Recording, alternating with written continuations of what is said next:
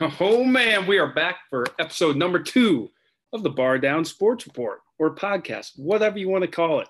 Everything soccer. Kellen and I are bringing it to you. Kellen, this is our second edition. We did not have one last week because I was being a baby about Iowa basketball. I'm sorry, folks. I was distraught after their loss to Richmond, but we are moving on to more exciting matters. Let's start off really quick in the Premier League here. We're going to be getting into the U.S. men's national team mostly on this podcast as their final round of World Cup qualifiers are this coming week. But let's start off just quick with the standings in the Premier League as we head into this international break. So here's our top 4. We have Manchester City at 70 points and Liverpool now at 69. 69 points, but a point back from Man City. Then down you have Chelsea at 59. They are in third amidst all their massive problems they're still undergoing there at that club. Arsenal sit fourth at the moment, the dreaded Arsenal with 54. And then our Spurs are in fifth place somehow, some way, still with a chance. 51 points. I can't believe it. And Man U right behind us at 50. Initial reactions to where the standings are right now with about, we're heading into April. So not even 2 full months yet left. Month and a half. It's awesome. I'm loving it, especially because we still have to see Man City and Liverpool play, and that's gonna be just a fantastic matchup when that happens. We're gonna have 2 teams at full strength with 2 great managers.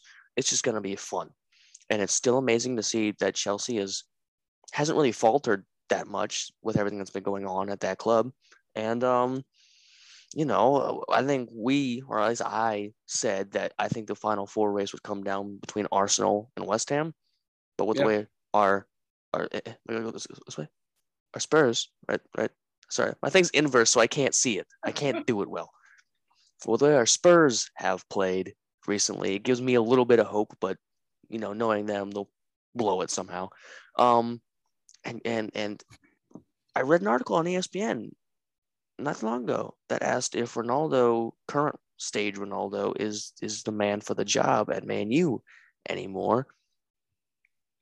I mean, maybe he's still a very talented player and I think he could win almost anywhere he goes, but I'm not sure he's at the capability of leading a roster that is lacking talent in huge spots right now.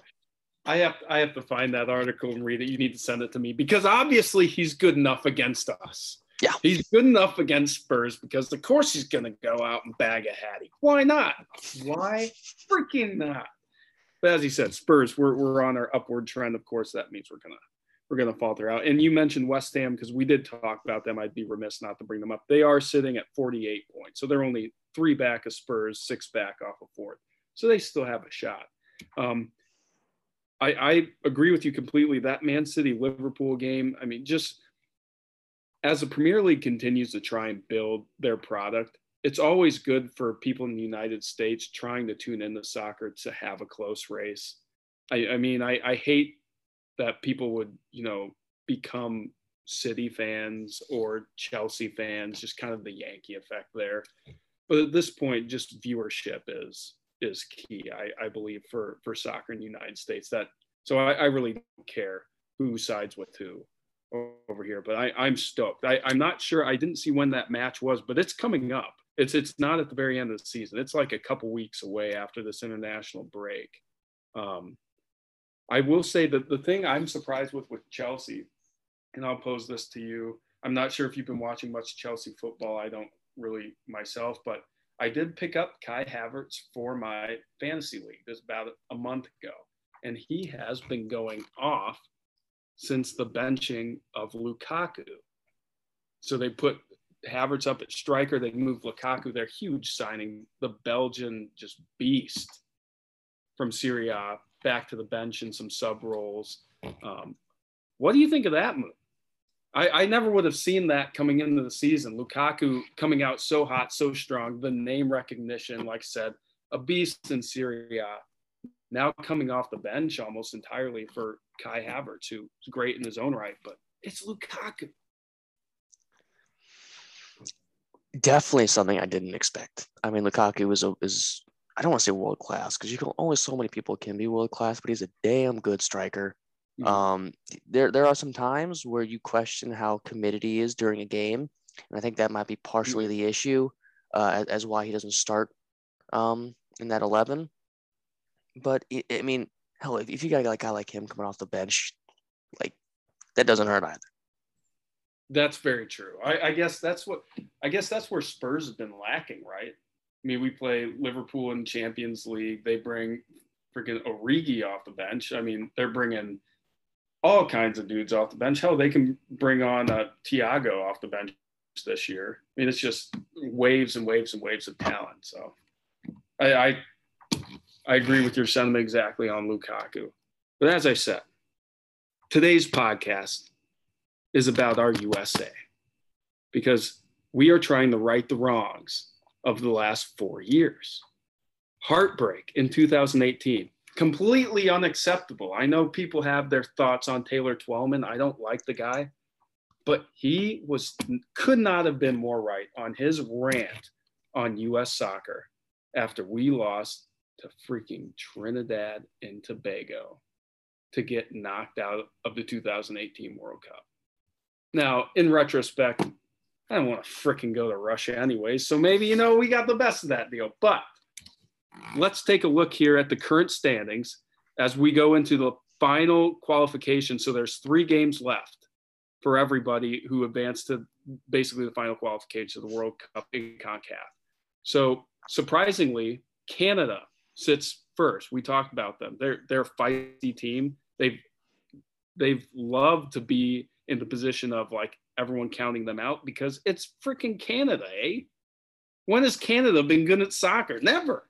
So of course we're counting them out. They are in first with 25 points. So they're basically in. They would have to screw up royally. For those of you who don't know, top 3 automatically get in.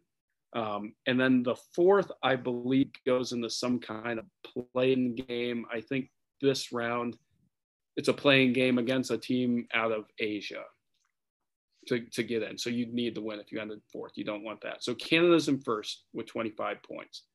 Then it's the United States and Mexico tied at 2nd place with 21 points apiece. Panama sits in 4th place with 17 points and Costa Rica 16 points. And this is why this round of qualifiers are huge for the U.S. because they play all of Mexico, Panama, and Costa Rica. It's not over for the United States. We play Mexico tomorrow. Let's talk about that game first. As I said, we're tied 2-2 with them. A win against Mexico, the U.S. is in. The problem with that is this game is at the Azteca in Mexico City, where I don't think the United States has won in. I'm not even sure they've won in my lifetime, to be quite honest with you. I could be wrong, but I remember watching a video about Landon Donovan's time as a U.S. men's captain, and I think he might have pulled one off when he was really young. Time. Yeah, that'd be the only time. And I think we have a draw as well somewhere in the Donovan era as well. But it's rare. It is a house of horrors for U.S. men's team. Our last matchup with them, of course, we played it in Columbus. Dos a cero, baby. Always going to be that way. Pulisic coming off the bench with a goal in that one, and Robinson, defender for the United States, with a goal, I believe, as well. What are you looking for, Kellen? What do you think is going to happen in this matchup? We are without Weston McKennie, by the way. I was just about to say that. I mean, that is a huge loss for us just as a whole. The dude's a great player to have. Whether or not he's playing at 100% of his capabilities, he's just a guy that teams like Mexico or Costa Rica, Peru, have at least some fear for when they're out there, and not having him on the pitch is going to hurt us a lot unless, you got to have that next man up mentality. But I mean, I could be wrong. I might have been the Dos a Cero. No, I don't think was it the game that we won 3-1? Did we win 3-2? Was it 2-1? We won off of the free kick cross header extra time, like 119th minute. I believe that was 3-2, wasn't it? 3-2. We won that game with mostly our B and C squad out there. Mm-hmm. So I think we do have a chance to win this game, even without Weston McKinney. But as you mentioned, Alec, we have a hard-ass time playing in the Azteca. Mexico will win this match, or at least it'll be a draw. But I don't see the U.S. pulling out a victory here. I think for U.S. soccer fans, if we can come out with even a point from a draw, that'd be fantastic. A loss does not doom us by any means. A lot of stuff would have to go right for Panama or Costa Rica. One of those two teams would have to win out. But that loss, I just wonder for the psyche of this team if they pick up a bad loss, say 3-0, and we don't even look competitive, even though it is at the Azteca.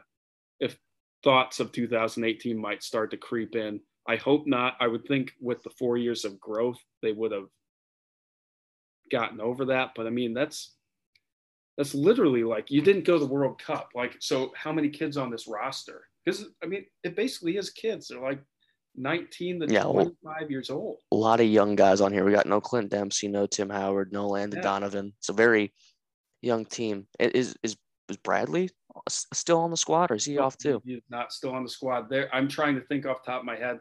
DeAndre Yedlin might be the only player who's had World Cup experience, because I'm not sure. I don't think they're bringing John Brooks back. He was a hero against Ghana back in 2014. Off the top of my head, those are the only players that I can think of that might have World Cup experience. So hopefully you want to avoid that big loss to Mexico, try to get the draw. So then we move to Sunday, 7 p.m. against Panama. That's a game we have to win. I'm sorry. Like if they lose that one, or if they take a draw in that one after a draw in Mexico, I think then doubts would start to be creeping into these kids' mind. I believe that's at home. Panama won the first match. They won it 1-0. It wasn't a great match, kind of a slog. But the United States did not play well. We got outshot 8-5. Possession was only 51% to us.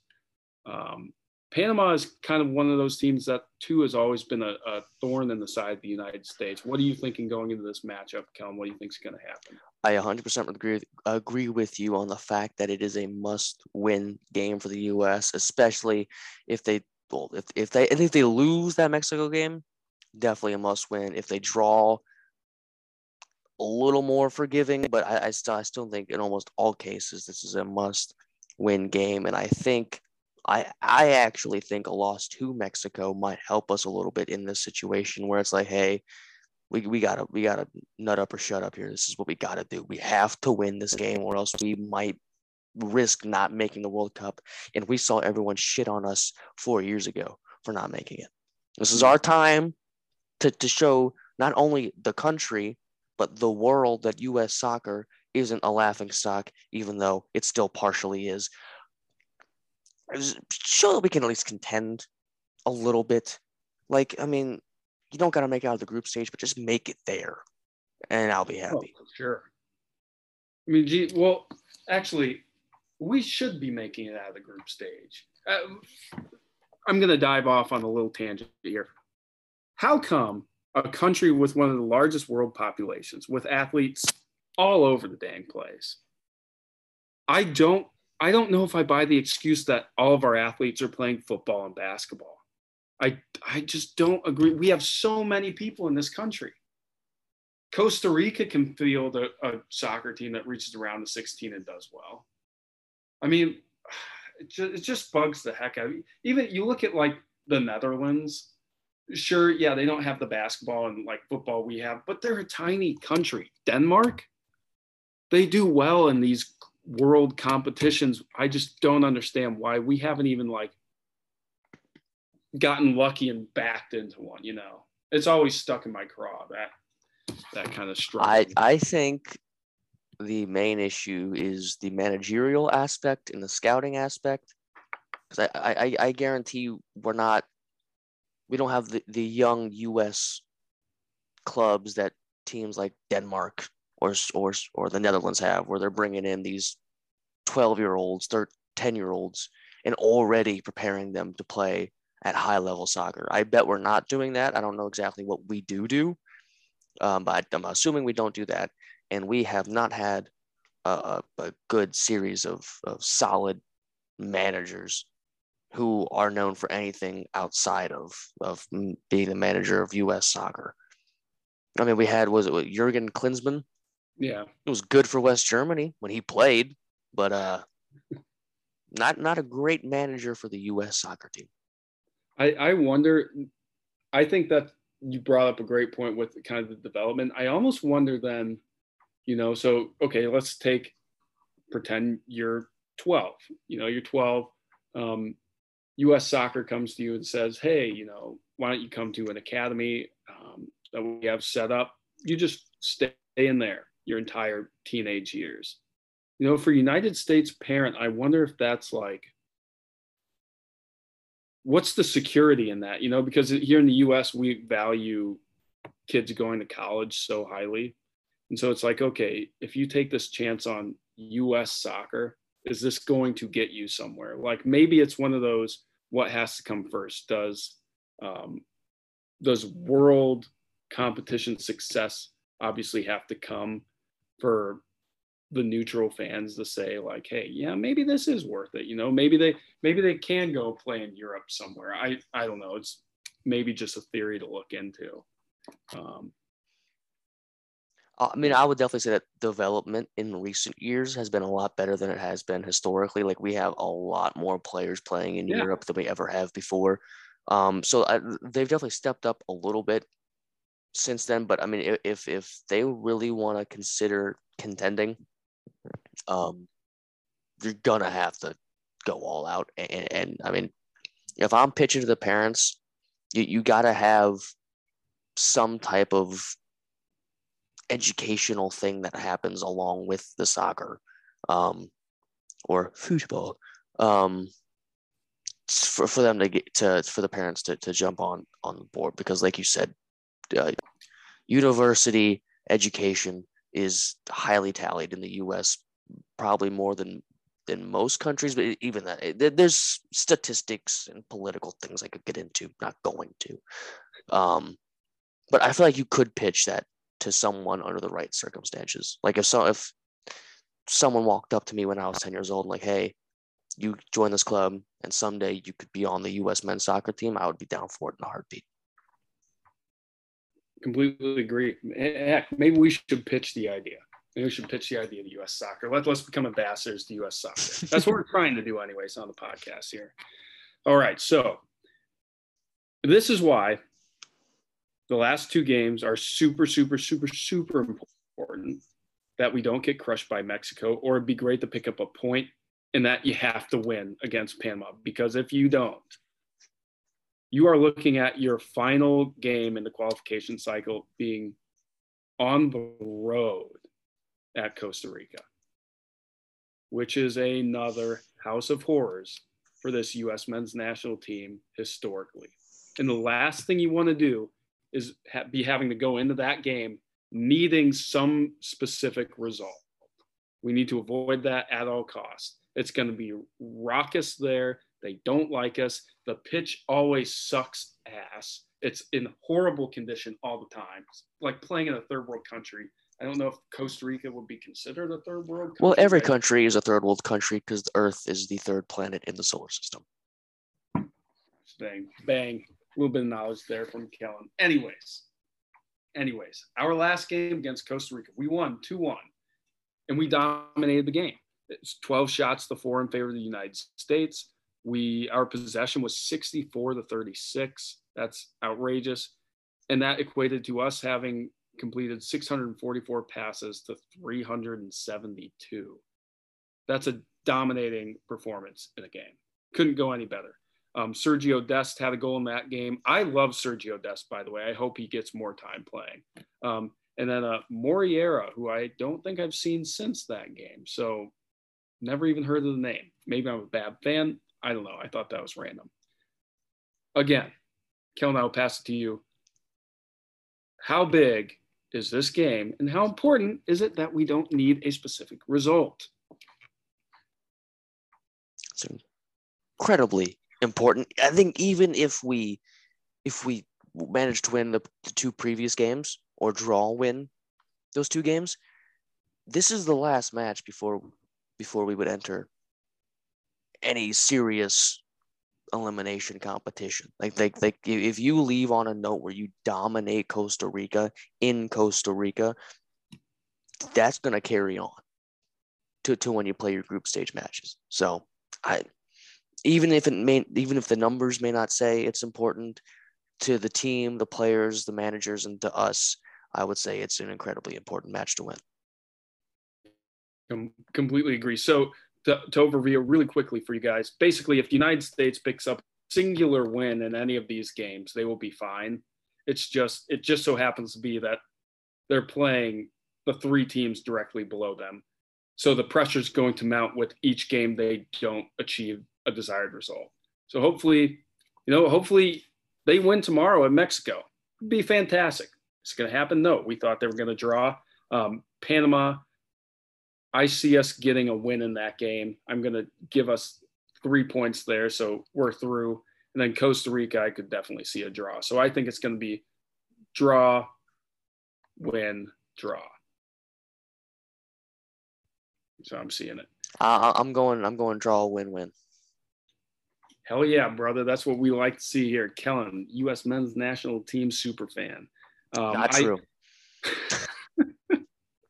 I will say I haven't been looking into too much on who, if the United States did fall to 4th place, who they'd be playing out of Asia.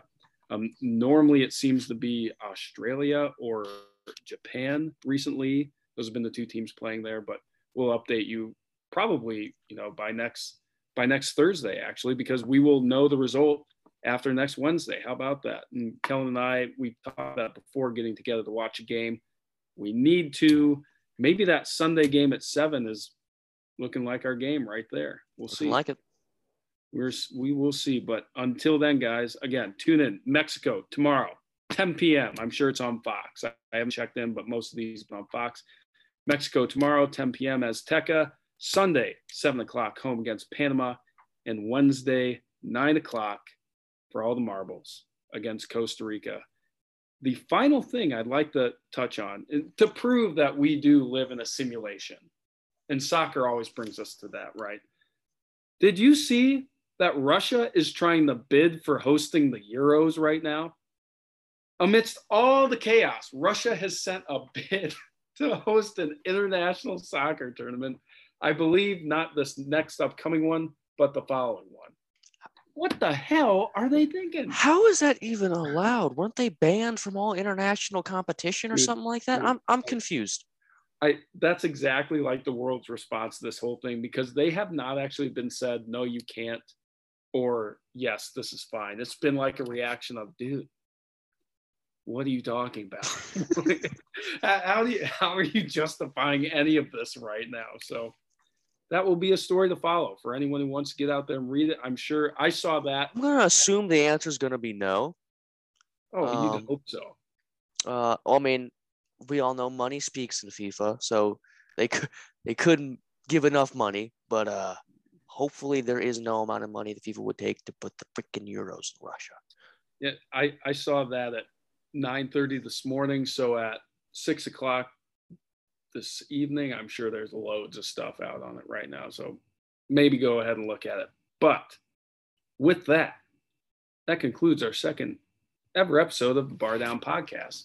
We hopefully this will start to get more organized and a little bit better. But no, always love talking soccer with you, Kellen. Absolutely. And maybe as we progress, maybe my tying will get more professional, because right now it needs to stay I look like right like that. Pee Wee Herman. It's freaking glorious. Oh God, if Harry Kane wore a tie, that is Harry Kane's tie. Anyways, with that, we will see you guys later. Have a great night and tune in tomorrow, 10 p.m. Mexico, United States. Go Coys.